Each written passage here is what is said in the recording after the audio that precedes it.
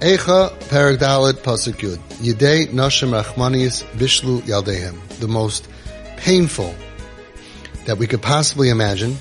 The hands of mothers who had merciful mothers that cooked their children.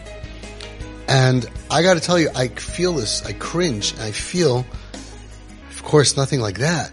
But I got a call today, and I get called probably once a week from a parent who's crying to me and saying that, I'm trying to tell the other parent, stop yelling at the kid. Stop saying you're a loser. You're an eisvarf. I wish you were never born. Stop. I know you're in pain. Stop it. And there's fighting going on between the parents. And there's one parent that's saying, there's this unconditional love stuff, and there's this Avi guy, and the other one's saying, this is crazy, you ever heard of such a thing? He's a manipulator, we gotta teach her a lesson, and all that hard stuff. And meanwhile, the kid is sinking and sinking and sinking and sinking, and they're fighting with each other. There's an African proverb that says, when the elephants fight, it's the grass that gets trampled. And meanwhile, they're fighting, and Shalom Bayis is destroyed. Neither of them knows what to do, right? But they're sure that the other person is wrong. And meanwhile, the kid is getting worse and worse and worse. And they're saying, I told and he's like, no. Or I told my wife, no, fighting. I'm thinking, shitais, avos, achzariyas, hargu yaldeim. People killing their kids. If you don't know anything, just follow what the Chazon Ish said. If you don't know anything, the go-to should be nice. The go-to should be, I don't know what to do. Should I yell at the kid, or should I just be there for the kid? The go-to, until Moshe Rabbeinu tells you, until somebody big tells you, you have to not be nice to your kid. The go-to is, I'm not going to be mean. I'm not going to become a mean person unless you tell me that this is what I must do, and there's a track record. Then I'll go out of character, but my character is Rachmanim, Baishanim, Gam Chasadim. We're merciful. Yud Gimel Midas, Kel, Racham, Chanun, Erech Apayim, Rav Chesem, Noisei Avin.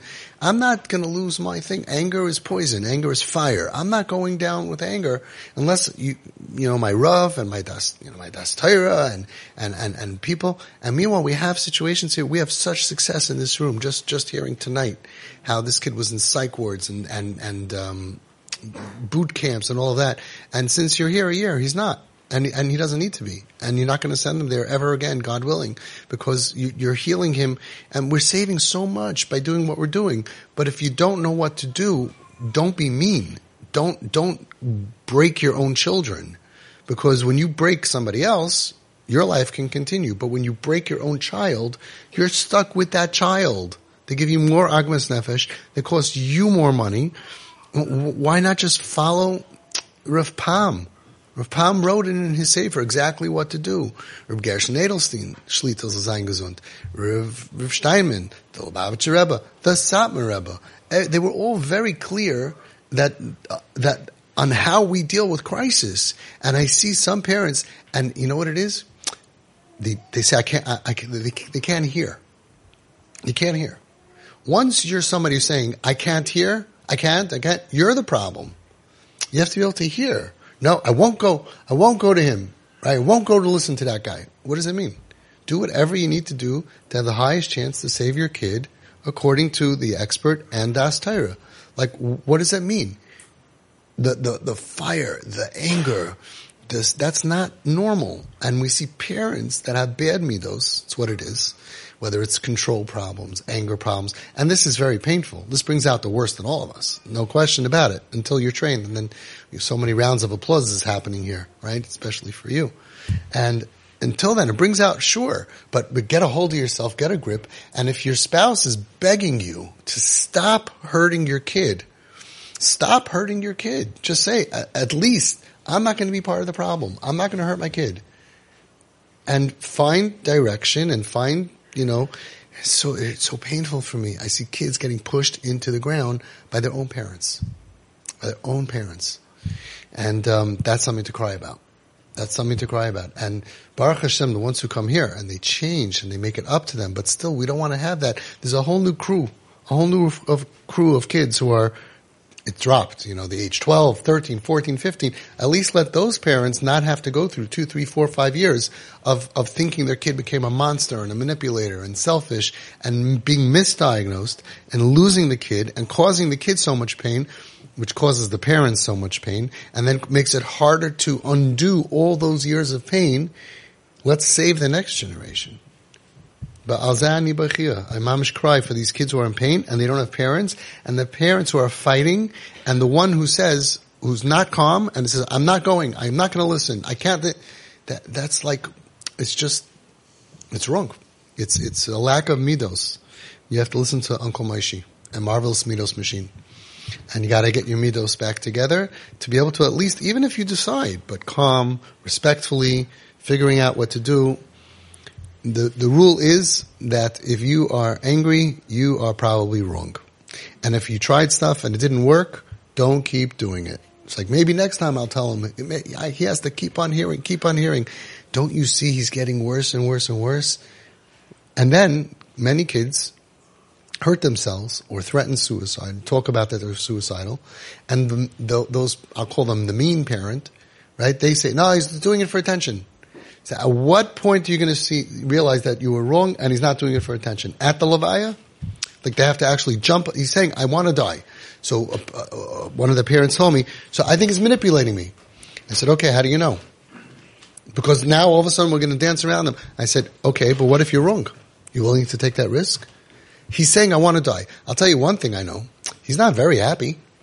He's not having a great life, that's for sure. So his whole good life is over, and in bad life, he's all the way at the point that he could even say the words that I want to die. And instead of saying, oh my God, what happened since the bris? That my kid now, 15 years later, 20, is saying, I want to die. He's obviously in a lot of pain. He's a manipulator. I said, fine, but nebuch on a kid that has to manipulate you for attention or for whatever it is, that's a big rachmanis. That's not a healthy, happy kid. Do you admit that? Yeah, I guess. They're so angry and they can't listen. So that's the worst thing in that situation. You have to be able to listen, even if you don't agree and even if you have a discussion, but be normal. I don't know how else to say it. And I'm getting calls at least, I don't know, very, very, very often, and they won't come.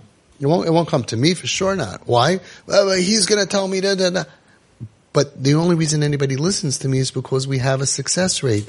Why are you so picky about what we do? I had a mother here. She was the worst mother I ever met in my entire life. Now, no, she happens to be a great mother for regular kids. But in this situation, and she said, I cannot do this. I said, why? I said, your Das Torah sent you to me. And she's a big Das Torah person, right? She goes, because it doesn't make sense to me.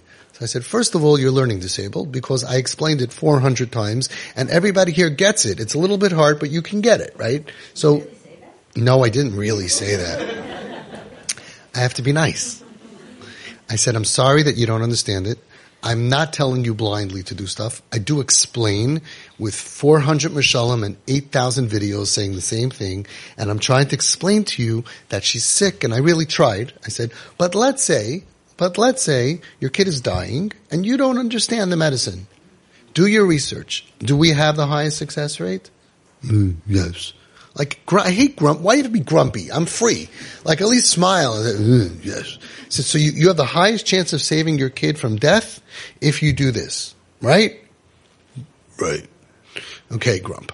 So why do you have to understand it? So you're going to bury your kid because I didn't understand how chemo works. I mean, it doesn't make any sense to me. So become a doctor. Or just say, I don't need to understand it. Or start opening your brain. I asked everybody in the group here whether it was too rough to use the pasuk, which is the worst pasuk in the world, and the worst.